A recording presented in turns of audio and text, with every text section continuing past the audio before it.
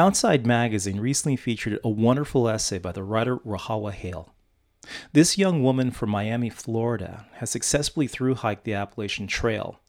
Hiking solo, she made the journey of 2,179 miles from Georgia to Maine under the power of her own 2 feet over several months in 2016.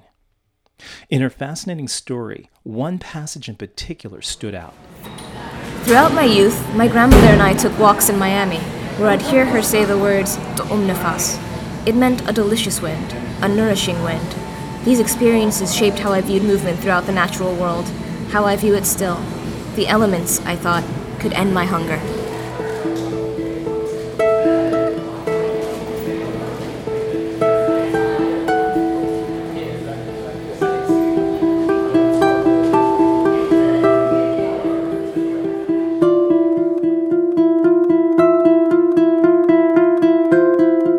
Transformational experiences in nature are perhaps the single most compelling reason that anyone would devote months of their lives and thousands of miles of walking to enjoy the great national historic trails of North America. Every year, trails like the Appalachian, the Continental Divide, or the Pacific Crest draw hikers from across the country and around the world to sample the delicious, nurturing winds of the world outside. Many spend these long hikes in quiet reflection of their lives, while others use this time to heal the emotional wounds of the past. In that regard, Rahawa Haile was no different. But during the intensely divisive and politically polarizing climate of the 2016 presidential election, she felt the added burdens of race and gender identity in a natural environment populated predominantly by white men.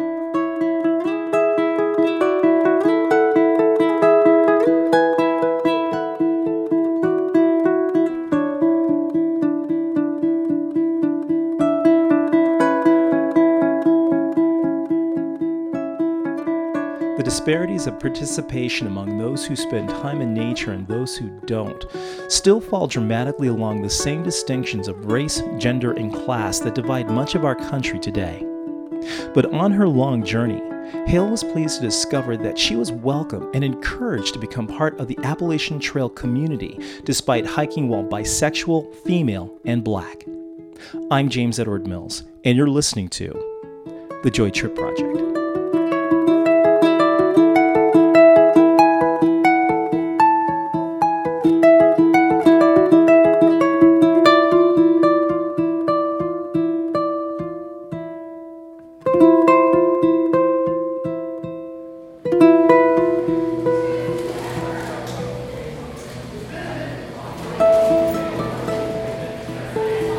My name is Rahawa Haile. I'm a freelance writer, and I hiked the Appalachian Trail in 2016. I'd been in New York City for 7 years, and I'd hit a point in my life where I was unhappy on several fronts.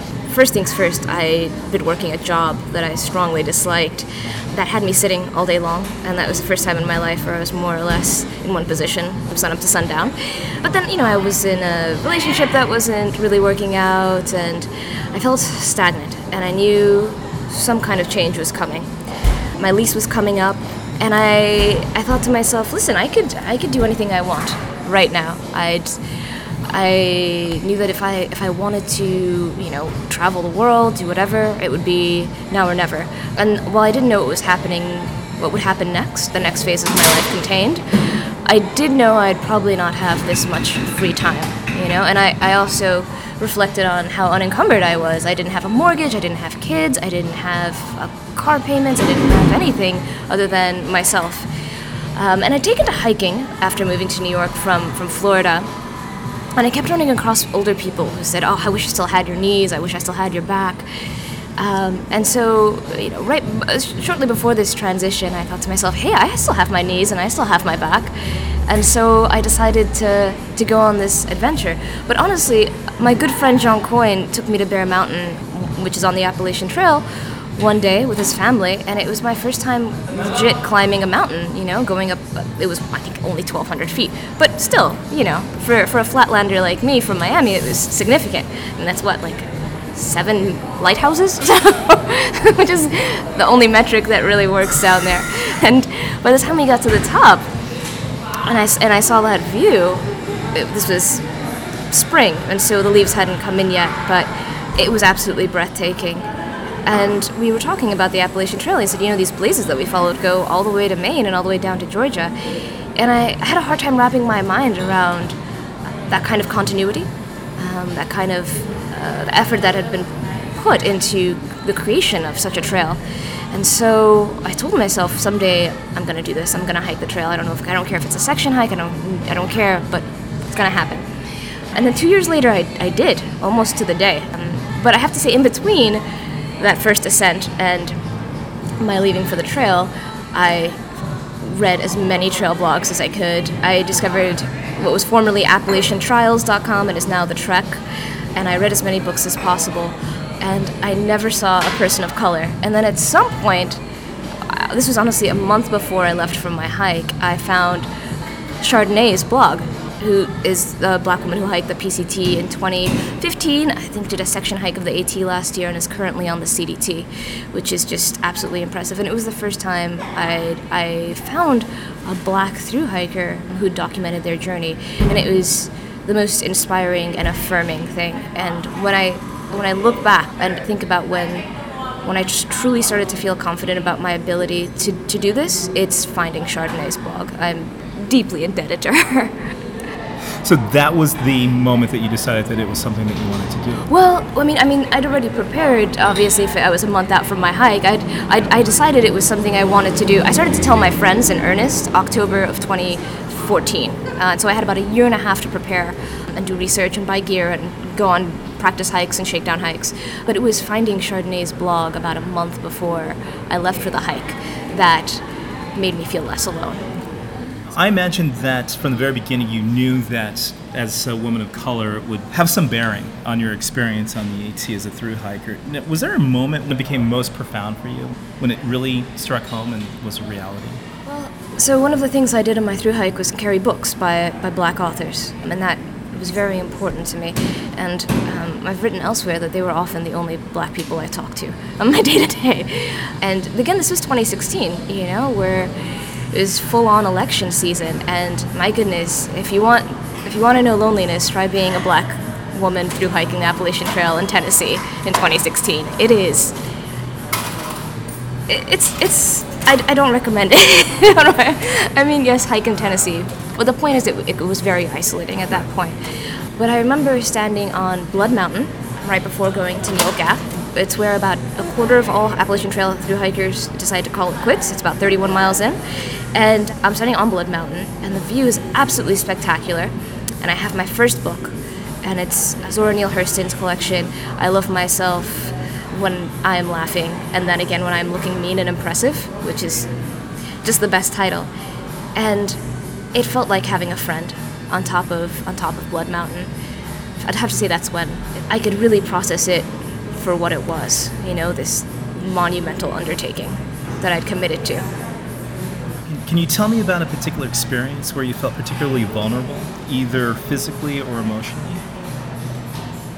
There was a time, yes, and this is something that I also wrote about, but I was climbing a mountain to get to the top of something called Snowbird Peak, and it was a bad rainstorm. It was raining off and on, and I had this significant ascent. I want to say it was like 2,500 feet or 3,000 feet. It was pretty steep though.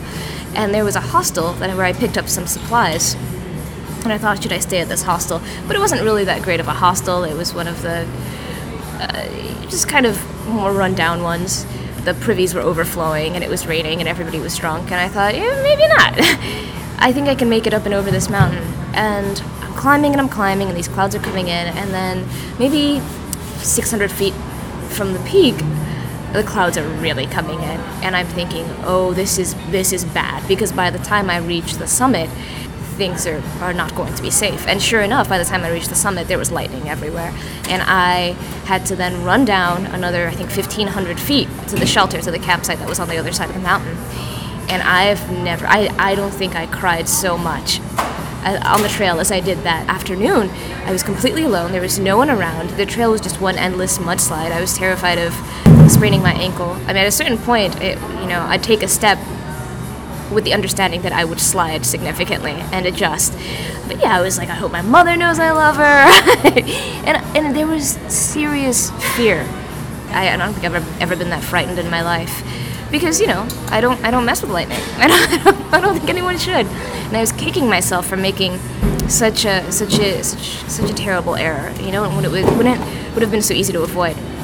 By the time I got to camp, of course, this tiny shelter, maybe slept 5, was completely full, and it was leaking. So, it's not like it would have been much better. And I found myself setting up my tent in the rain. I didn't even eat dinner. I just inhaled some, Cliff Bar or something like that, and crawled in. And it was so cold. And the next morning, I woke up. All of my clothes were still soaked and freezing, and I was just having a bad day on the trail. They tell you never quit on a bad day, never quit on a rainy day. I mean, I had to tell myself that about 1,000,000 times that morning because it was miserable, and it had been raining for the most part since I started the trail in March. This year, it's a dry year. People aren't getting as much rain, but last year, there was quite a bit. And I'm like, what am I doing? I'm just walking through rain every day. I'm freezing. I almost got struck by lightning. And it was still cloudy. It was still raining. Finally, the rain stopped. And I came upon one of the most beautiful sections of the trail, this Max Patch. Still cloudy, but by the time I got to the top of Max Patch, the clouds had parted. And there was sun everywhere. And it was one of the most spectacular views. And I just spent maybe an hour up there. I met a black woman who looked like she was 30, but of course she was like 7,000, because that's what we do. And her name was Hazelnut. She's 56, I want to say. And she lives in New York, and she's hiking with, I think, her husband or partner. And it felt so good to see another black person on the trail and have this wonderful view and to finally feel the sun on my shoulders and on my arms. And then after we parted ways, I kept going and stumbled upon the most memorable trail magic I would encounter for the rest of the trail. It was a former through hiking class, 2014, who set up several tents filled with fruit and burgers and beer and juice and soda and everything you'd ever need. And there was an area to camp. And so I just threw down my tent and had the most magical half day, drinking and talking with these people and getting encouragement and recovering from the low of the previous day. And I felt so vulnerable. There was a certain point where people were confessing what brought them to the trail around the fire. People had been drinking for a few hours. They're very open. And, you'd hear all sorts of stories. Of course, there were many veterans who were dealing with mental health, people who were walking off what they'd seen, right? I mean, that's Earl Schaefer, right? That's why he hiked the Appalachian Trail to begin with, to walk off the war. And there are many people there. There are people who are dealing with parents who died, siblings who died, people whose marriages had ended. And, the most common answer I heard that night was to heal. That's what people were doing out there. And I think that was when I really felt like I belonged to a community. And it never stopped for the rest of the way. Now, you also identify as queer?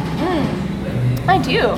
And I'm actually very curious if there's anything about your gender identity that was particularly challenging on the AT. Well, I mean, I identify as a woman, but I also identify as bisexual.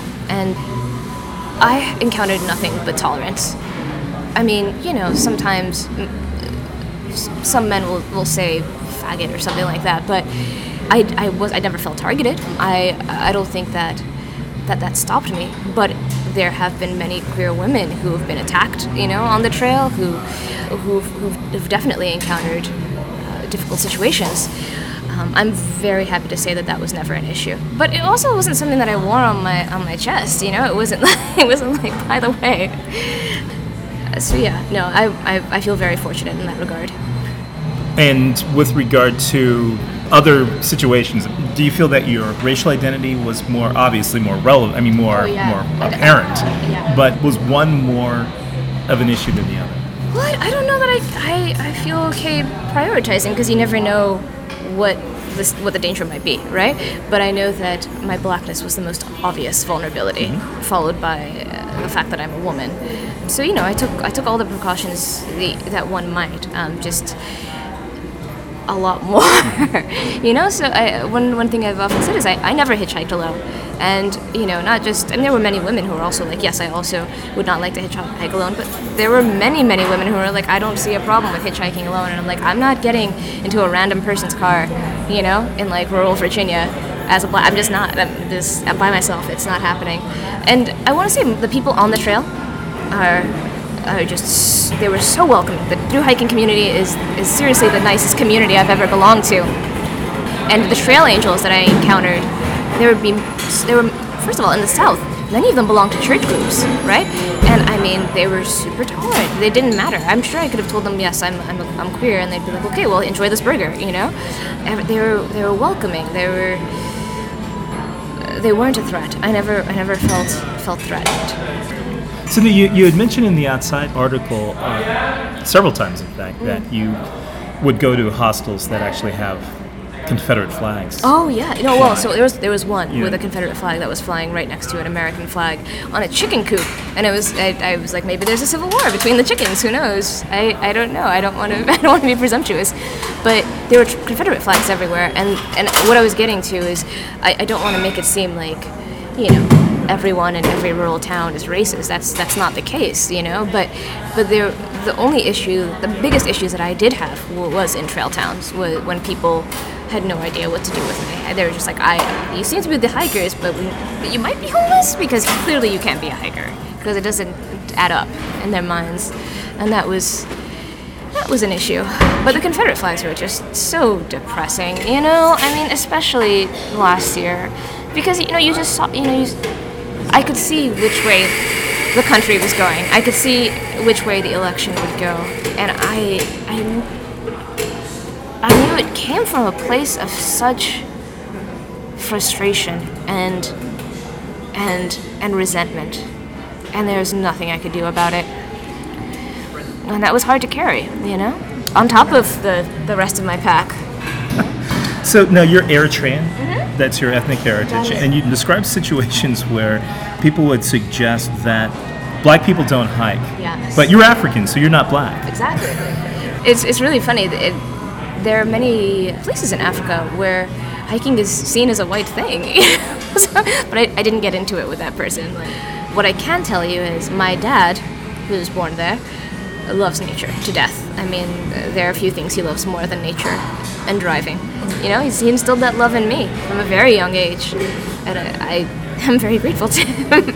Is that perhaps where that appreciation for nature comes from, especially as someone who you grew up in Florida, where there's not a whole lot of mountains? Now, there's definitely the Everglades and places where where nature abounds, but is that, do you suppose, where your particular love of nature came from? Yeah, absolutely. Back when I was more obnoxious, I'd say things along the lines of my dislike of Miami stems from my love of Florida. Because Florida, you know, it doesn't have mountains, but it has springs, it has the Keys, it has so many ways to be outside. Tons of fishing, obviously, scuba diving, snorkeling. Yeah, so it has so many ways to be outside without necessarily being attacked by mosquitoes. But the one thing that people know is the Everglades. But the beaches are just as important. And what Florida taught me is how to appreciate small beauty, you know, in the outdoors.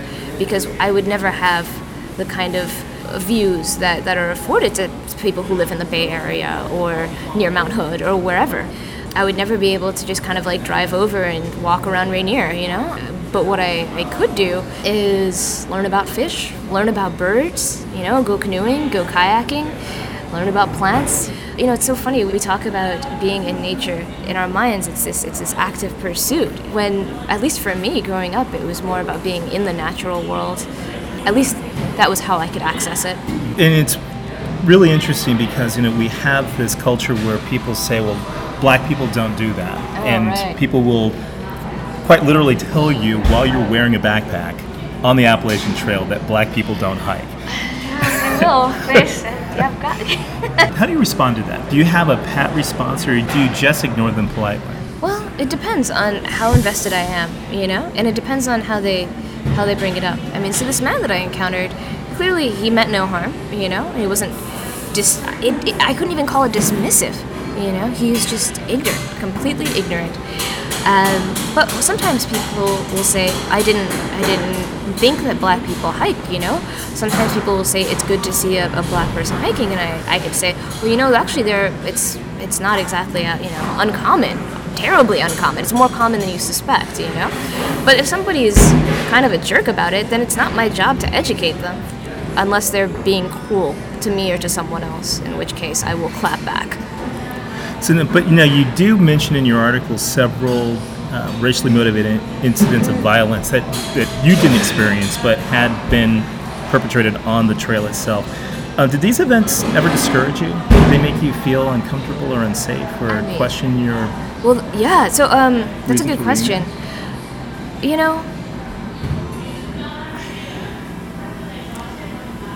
I don't think anything could have made me feel more unsafe. Period. I mean, I don't think any one act would have made me think perhaps I should carry mace or a gun. The fear is always there. The significant fear is always there. And that's, on a certain level, a blessing, because you're not so easily deterred. On the other hand, what a depressing sentence, right? Like, that shouldn't be, but that's just how it is, at least for me, and at least right now. And I really hope that at some point in the future, people of color won't have to think like that, or have to be quite so vigilant. But no, I don't think any one thing would have deterred me outside of direct violence. So in the meantime, what do we do? I mean, in the meantime, until that day comes when we don't have to think that way, how do you cope? How do you make it so that you're safe and comfortable in your skin, in your mind, in your heart? I think we have to come to terms with the fact that anytime we're going outside, we're taking a risk, and to try not to live in fear of that risk, but within it, and to not allow that to hinder our mobility and our desires to move forward through the world. I think for me, there are obviously ways of offsetting that, right? So that's why you have groups like Outdoor Afro, right? Because there's safety in numbers. And I'd probably think twice before like hiking by myself in rural Idaho. There are ways to hike smartly, of course, but I would suggest embracing the fear and not letting it stop you. So there's a line in your article that I'm going to read, and I'm actually, when we're done, I'm going to ask you to read it for me as well. But throughout my youth, my grandmother and I took walks in Miami, where I'd hear her say the words tuum nifa. It meant delicious wind, a nourishing wind. These experiences shape how I viewed movement through the natural world, how I view it still, the elements I thought could end my hunger. First of all, that's incredibly beautiful. Well, first of all, can you elaborate on what does, and am I pronouncing it right? It's a tuum nifa? It's tuum nifas. Tuum nifas. Perfect. Okay, so elaborate on what exactly does that mean? Tuum nifas, tuum means delicious, tasty, and nifas is wind. The way that my grandmother meant it was more of a nourishing, more of this is the world feeding you, and that you can be fed by the world. You can be fed by the elements, and that always stuck with me. And this is also an extension of trying to find beauty and comfort in existence in just the small things. I mean, and to this day, I think I love the wind more than anything else. But when I say something like the elements could end my hunger, I just mean it could be my companion. It could keep me company. Could help me feel less alone, no matter what I'm doing. And this goes back to how do you live with that fear? How do you not let fear stop you? It's pretty much to know that nature's got your back. So what are you hungry for? Well, when I was younger, I was just lonely, and I felt like I had a friend in nature. What am I hungry for now?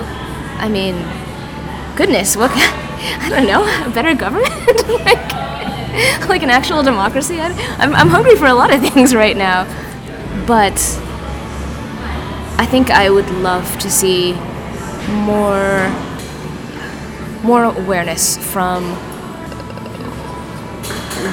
either. Let me think about how to phrase this.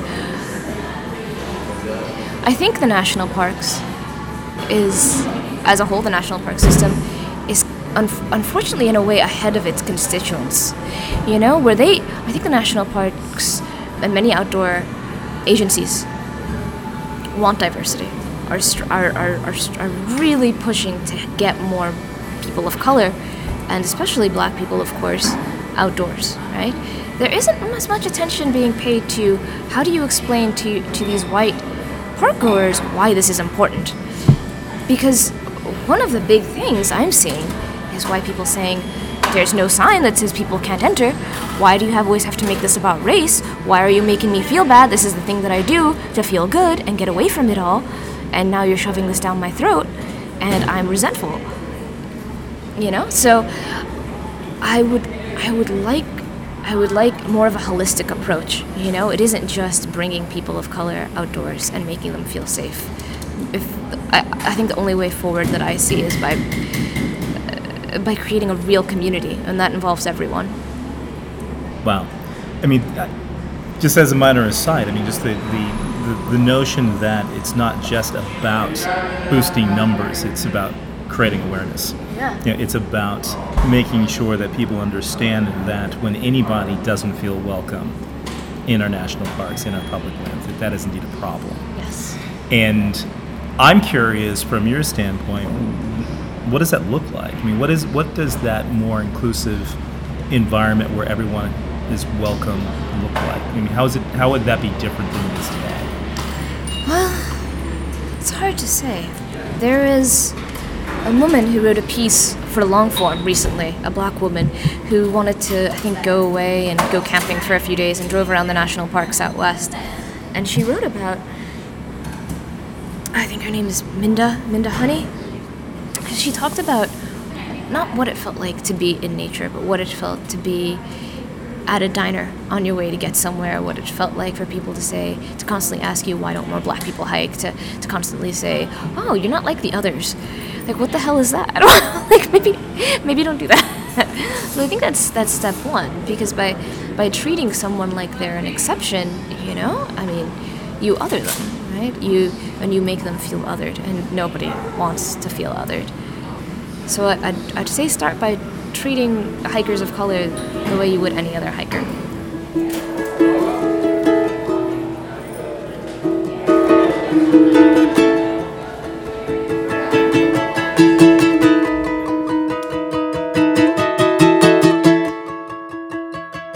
This interview with writer and Appalachian Trail thru hiker Rahawa Haile was recorded in a coffee shop in Oakland, California. Sorry for all the ambient noise, but this conversation was definitely worth sharing. Look forward to a feature story on Haile and the delicious winds of the outdoors in the next issue of the journal Appalachia. For the Joy Trip Project, this is James Edward Mills.